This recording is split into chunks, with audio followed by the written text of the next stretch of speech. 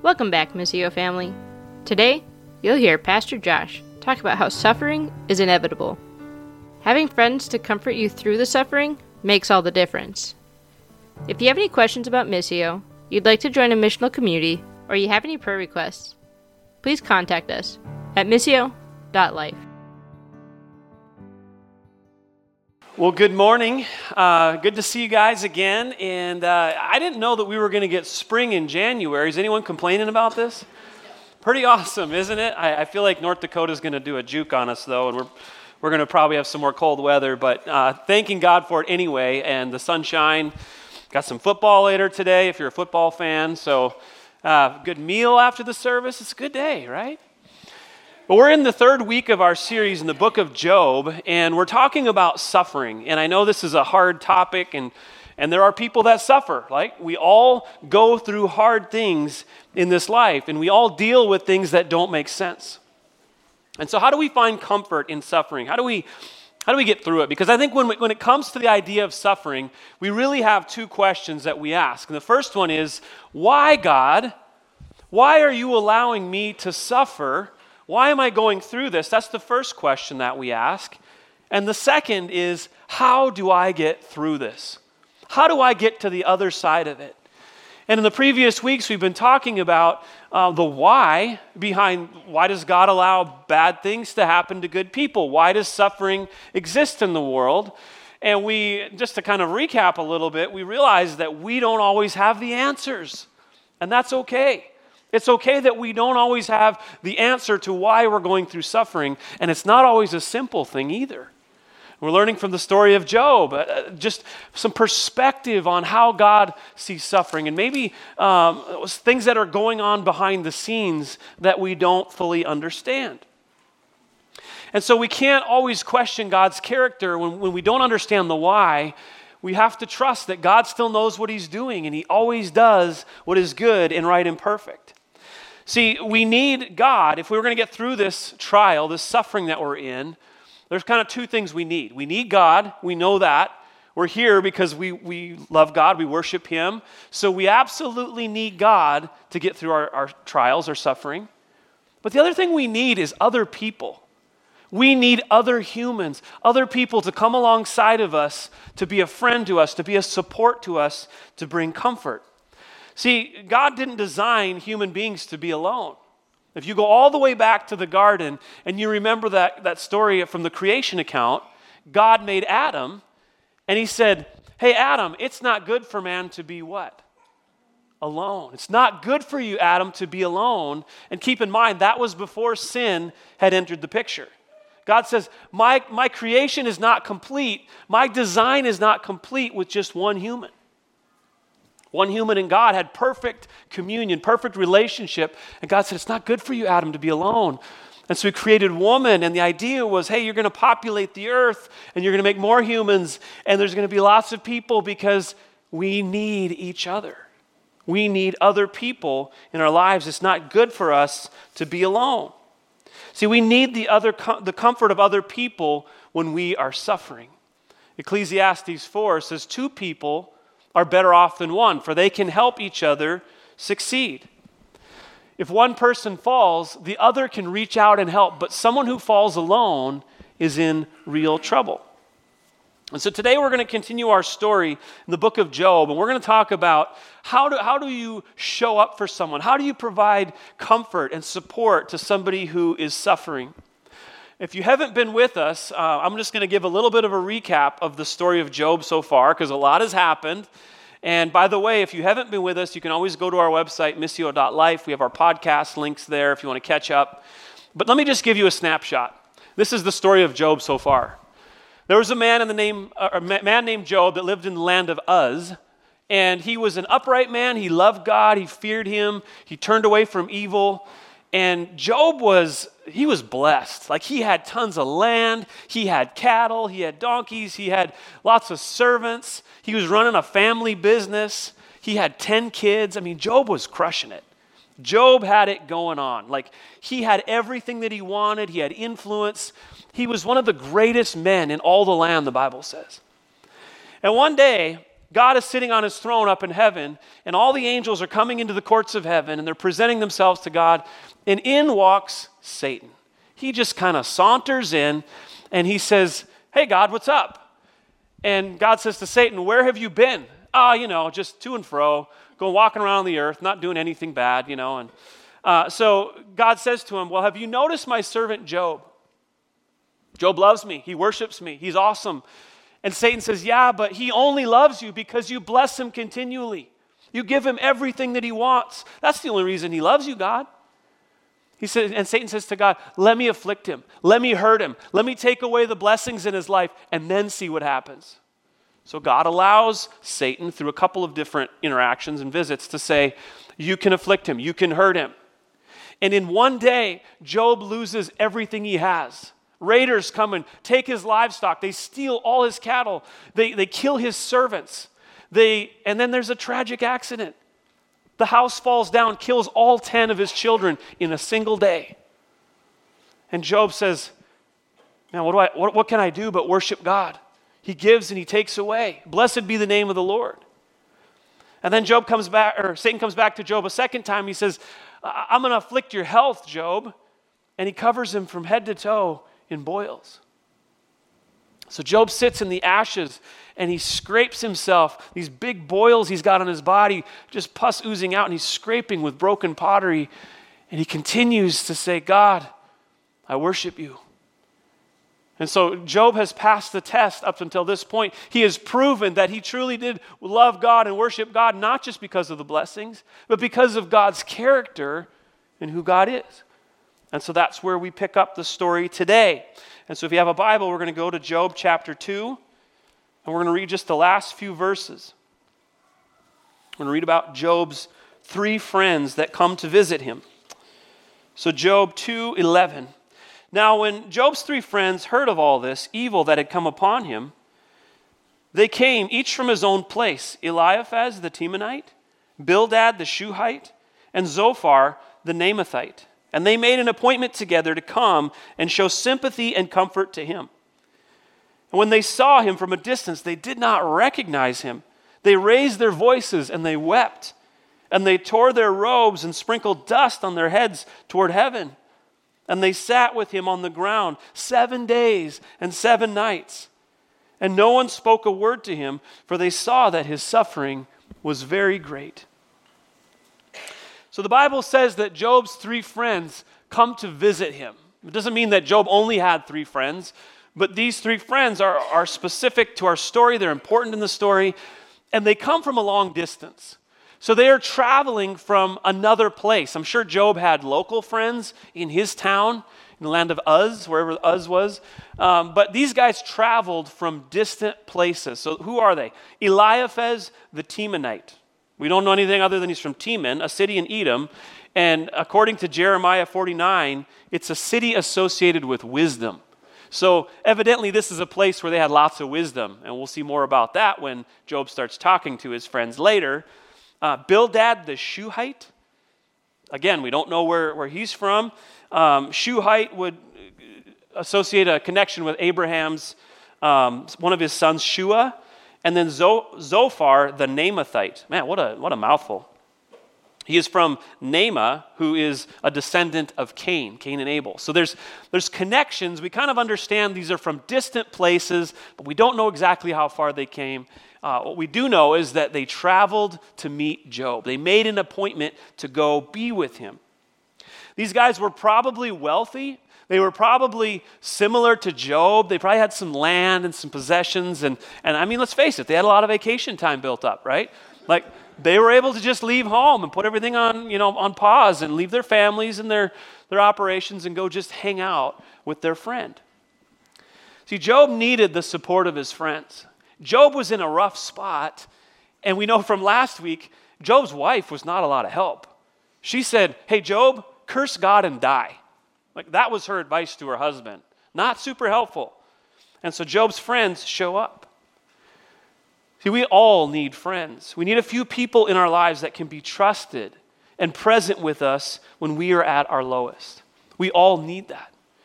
One of the most authentic friendships that we see in the Bible is David and Jonathan. If you know who David is, he's a man after God's own heart, king of Israel, and Jonathan, his friend. This is almost a little strange to us when we read about these guys because they had such a deep and profound friendship. But I want to read 1 Samuel 18, just a few verses here. It says, after David had finished talking with Saul, he met Jonathan, the king's son. There was an immediate bond between them, for Jonathan loved David. From that day, Saul kept David with him and wouldn't let him return home. And Jonathan made a solemn pact with David because he loved him as he loved himself. Jonathan sealed the pact by taking off his robe and giving it to David, together with his tunic, his sword, his bow, and his belt. See, this is an interesting relationship because King David was supposed to be the next king of Israel. Well, Saul did not want that.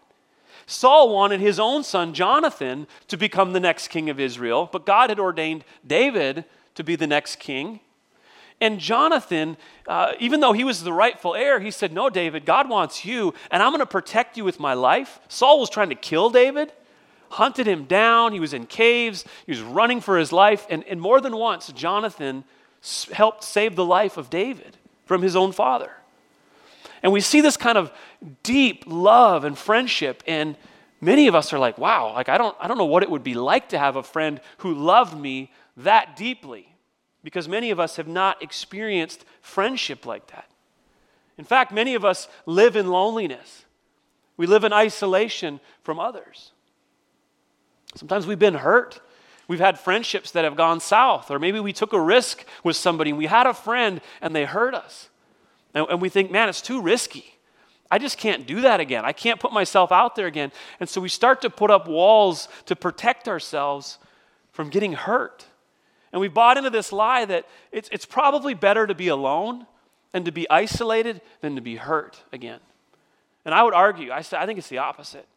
We have friends, and friends are sinful people. We're all sinful people. We're broken. We're going to mess up.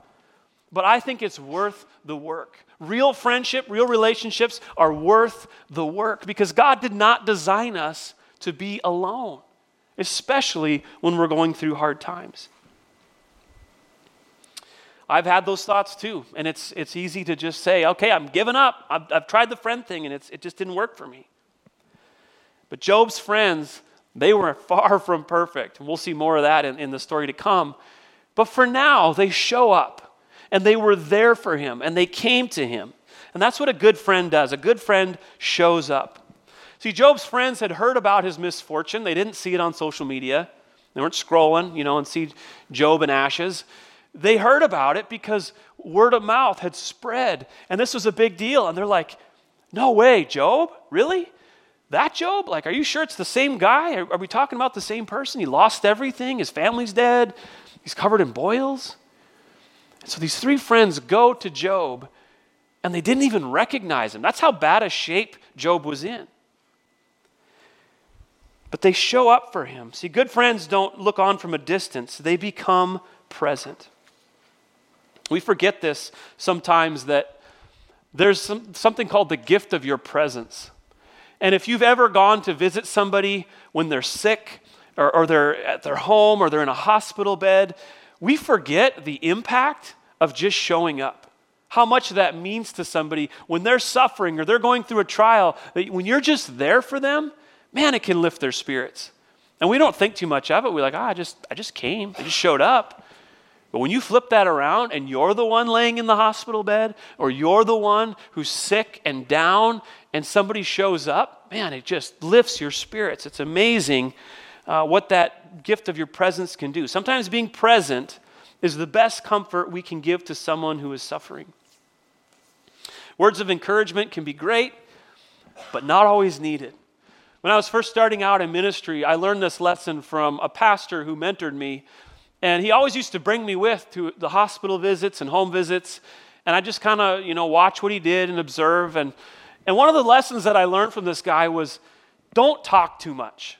Like, you can actually do harm by talking too much. The best thing you can do sometimes is just show up, be there, be present, listen to them, pray with them, and then if there's an opportunity to share something at the end, then maybe take that opportunity. But don't come in there with an agenda or a prepared message or thinking that we have to have all these words of wisdom and just come in and solve all the problems. That is just not how it works. More often than not, people need your presence more than anything else. And that's what Job's friends did. They came to visit him. They got there. They didn't recognize him. It says in verse 12, they saw him from a distance. They didn't recognize him. And they raised their voices and they wept. And they tore their robes and they sprinkled dust on their heads toward heaven. See, this tearing of the robes and the throwing of dust and just sitting in ashes, these were all cultural things that they did. It was a process of grieving, of mourning with somebody who's going through a hard time. And that's what they did. They came and they sat with him in the dust and they gave him the gift of their presence.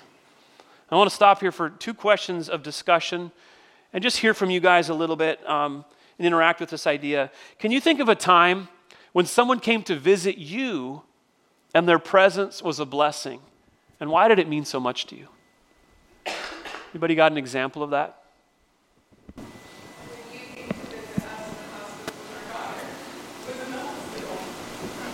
Yeah. Their daughter was in the hospital. I went to visit them, and yeah, it was a pretty hard time. Yeah. Anybody else? Friends came to help me watch our 3 kids. Where are you at? Oh, there you are. You even got one. Friends came to watch your 3 kids. Yeah, why did that mean so much to you? Because it's a lot to take on 3 under 1. 3 babies under 1 is a lot? Really? Even just their presence there, whether the kids were sleeping or not. Yeah. Because when people show up, it reminds you that you're not alone, right? And it lifts your spirits. It gives you some kind of a boost. How about the second question? Why do you think it's better sometimes to show up and say nothing when a friend is suffering? Why is it better to just show up and say nothing? I know a part of me always sees an issue and says, all right, how can we fix this? But when your friend is suffering, they might not want to hear how you think they can fix their life. And so sometimes just showing up is enough. Yeah, he's talking about just showing up as opposed to fixing, and you just kind of stole my thunder for the next point, but it's all right. We're going to talk more about that, but yeah, because people don't always want to be fixed. They just want to know that you're there, right? Like there's something special about that. Any other thoughts on that? God's not always talking, but he's always present. God's not always talking, but he's always present. We're seeking him, we see him, and it's more than enough. Yeah. Yeah. His silence is delicious. Yeah, just being in God's presence sometimes is all we need rather than just hearing words, right? Yeah, that's great. So let's talk about sympathy and empathy. Job's friends show up and they say nothing for 7 days. Anybody here have a hard time not speaking for 7 days? Some of you guys are like, no, I could do that. I would have a hard time with that. But sitting there for 7 days, saying nothing and just weeping and being present, that's a long time. Like I'm thinking 1 day would be a long time. But they sat with him for 7 days and they sympathized with Job. That was the whole point. They went to comfort him. Look at what it says in verse 11. They made an appointment together to come to show him sympathy and comfort him. They came with good intentions. They came to show sympathy to him. And I think we talk about sympathy and empathy. They're not the same thing. And I think actually when Job's friends showed up for the first 7 days, they showed empathy. They just were there, just listening. And then later on in the story, they're going to start giving a whole lot of advice that really is not helpful. And we're going to see how that plays out in next week's message. But they showed up and they showed empathy to Job. So I want to talk about the difference between empathy and sympathy because it's relevant to our story and it's relevant to us as we know how to give comfort to other people, as we know how to share comfort with them. So sympathy is more of a surface level connection, whereas empathy is a heart level connection. Empathy is the ability to connect with and comprehend the emotions of others, including their pain, their sadness, or distress. Sympathy is feeling pity for someone while being glad that we don't have the same problems. You kind of see the difference? Like empathy is saying, hey, I'm with you. I'm here with you. Whereas pity is saying, man, I feel sorry for you. Like, that's really bad, but I'm kind of over here. I'm detached from it. So empathy is feeling what someone else feels, actively listening to what they have to say, not judging, and being aware of the nuances and nonverbal cues, discovering their perspective.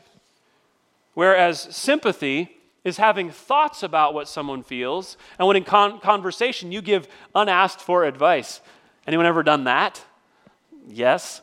Passing judgment and only noticing the surface level issue, not understanding anything from a deeper level or from only seeing it from your perspective, which is what Job's friends will do, and ignoring or suppressing your own emotions, being detached from it, saying, I'm not going to enter into your pain with you. I'm going to look on from a distance and say, stay safe over here. So sympathy and empathy are different. And it's important for us to understand that if we want to give comfort to someone, I mean like true comfort, then we have to show up and be present with them rather than just kind of feeling sorry for them. I want to give you an example of this. So if I was to sympathize, say my brother comes to me and he says, hey, I'm going to get a divorce and our marriage is a mess and we're going through this thing. Sympathy, I would say, man, that's really bad. And your kids are probably going to live in a broken home. That's going to be really hard. Right? That's sympathy. Empathy would be having my brother come to me saying, hey, I'm going to get a divorce, saying, hey, I'm here for you no matter what, and I'll always be here for you. And I feel your pain with you. That's empathy. There's a difference between the two. And I think oftentimes we want to sympathize because we just don't really know how to enter into people's pain with them, or we want to have all the answers to fix all their problems. I mean, we have Google. Right? We can look things up on the internet. We can figure out solutions to about everything in our lives. But the Bible tells us, look at Romans 12:15. It says, rejoice with those who rejoice and weep with those who weep. Weep with those who weep. That sounds like empathy to me. See, weeping with those who weep is a way of feeling what they feel. Empathy is feeling, not fixing. This past week, our missional community met on Wednesday night. We have our family dinner night Wednesday nights. And we were going through our study, and we were talking about some things, and my wife shared a story. And she shared a story with our group about something that had happened in a previous church where she was hurt, and it deeply wounded her. And she shared it with our group, and there was a woman in our group who just looked my wife in the eyes, and she said, I'm really sorry that you had to go through that. I'm really sorry that you felt that pain. And she was empathizing with it. Through tears in her eyes, she had this connection with my wife. Now, if it was sympathy, she would have said, well, that was really bad, but look on the bright side. At least you're in a better place now. Like, that's what sympathy does. It tries to find a silver lining. It tries to find kind of the bright spot in the midst of bad things. Galatians 6:2 says, bear one another's burdens and so fulfill the law of Christ. And that's what our sister was doing in that missional community moment. She was bearing the burden with my wife as she shared that story. And I could see the comfort that my wife received in that moment. That just happened this week. And it's just amazing when you start to show up for people that way, the impact that it has on relationships. So I want to pause for two more questions. Discussion. First one is this. Why is it easier to sympathize with someone than to empathize? It doesn't take as much out of you to sympathize. You can just throw words at them and not actually feel anything about the situation. Yeah, it's a lot easier to sympathize. It doesn't take a whole lot of emotional energy to do that. We can just throw solutions out. What else? Sympathy is like sending a card, like just kind of like checking it off with that just time. Yeah, there's sympathy cards, right? There's a whole aisle, like if you go to the store, it's like sending a card, you kind of check the box, all right, we did that, took care of it. Whereas maybe empathy is I'm going to show up, or maybe not even physically always, if you can't show up, but calling or being there and entering into their pain with them is a lot different, isn't it? So how about this one? If you are suffering, which one would you rather have shown to you, sympathy or empathy, and why? If you're the one suffering. Okay. Who said that? Empathy, and why?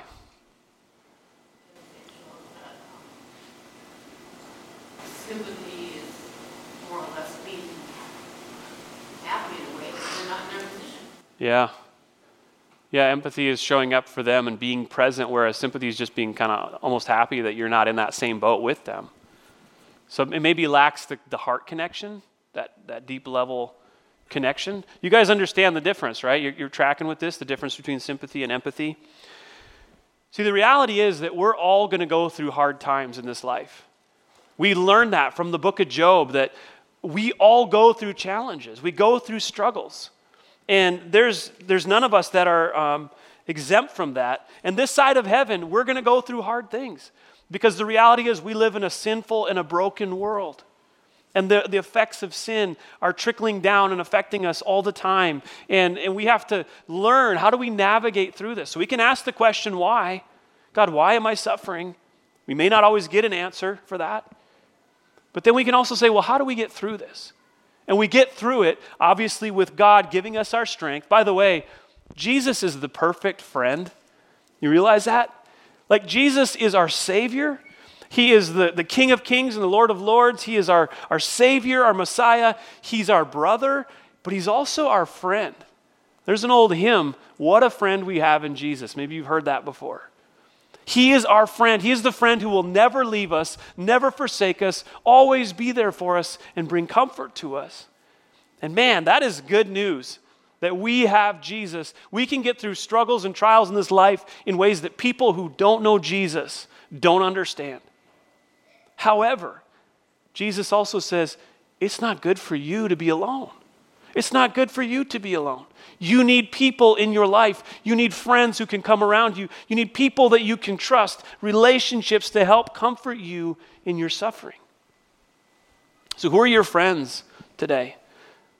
And I realize that even just asking that makes some of us sad, anxious, because we think about, oh, I don't have any friends, or I'm lacking in that area, and maybe I've tried to find friends and I just really have struggled with that, or I've been hurt and I've given up on the whole friendship thing. The reality is God wants you to have people in your life that can walk with you through struggles and trials. And I would just encourage you, pray about it. Ask God to provide some people in your life who you can walk and journey with.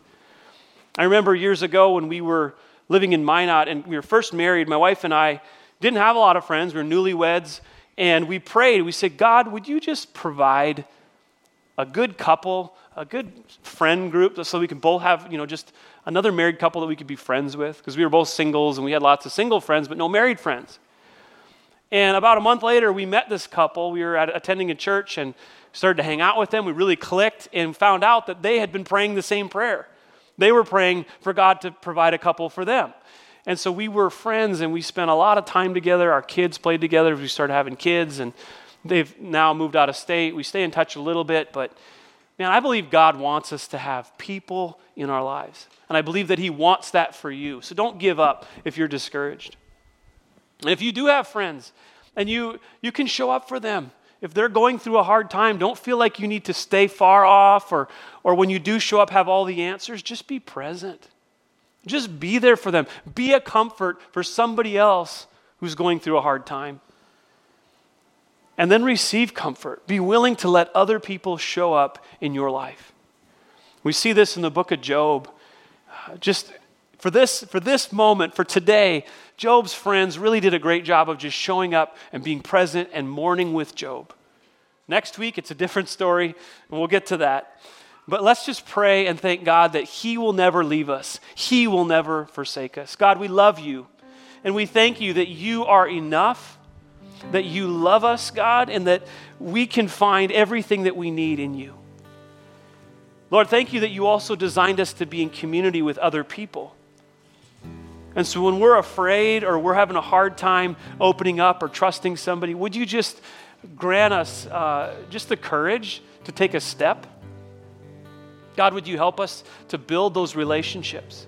We think of David and Jonathan and just the level of friendship that they had. We long for that, God. And we know that those types of friendship are what carry us through the hardest seasons of our life because they're based on our faith in you and they're rooted in the truth that you are good, God, and you love us. And oftentimes you bring that comfort through others. Thank you, Lord, for loving us. Thank you for never leaving us, never forsaking us. And even when we feel alone, that you are present and you are near. Thank you, Jesus. In your name we pray. Amen. Josh left us with a few takeaways from today's service. We need the comfort of other people when we are suffering. 3 friends. We all need a few people in our lives that can be trusted and be present with us when we are at our lowest. Real friendship is worth the work. A good friend shows up. Good friends don't look from a distance. They become present. Sometimes being present is the best comfort we can give to somebody who is suffering. Sympathy and empathy.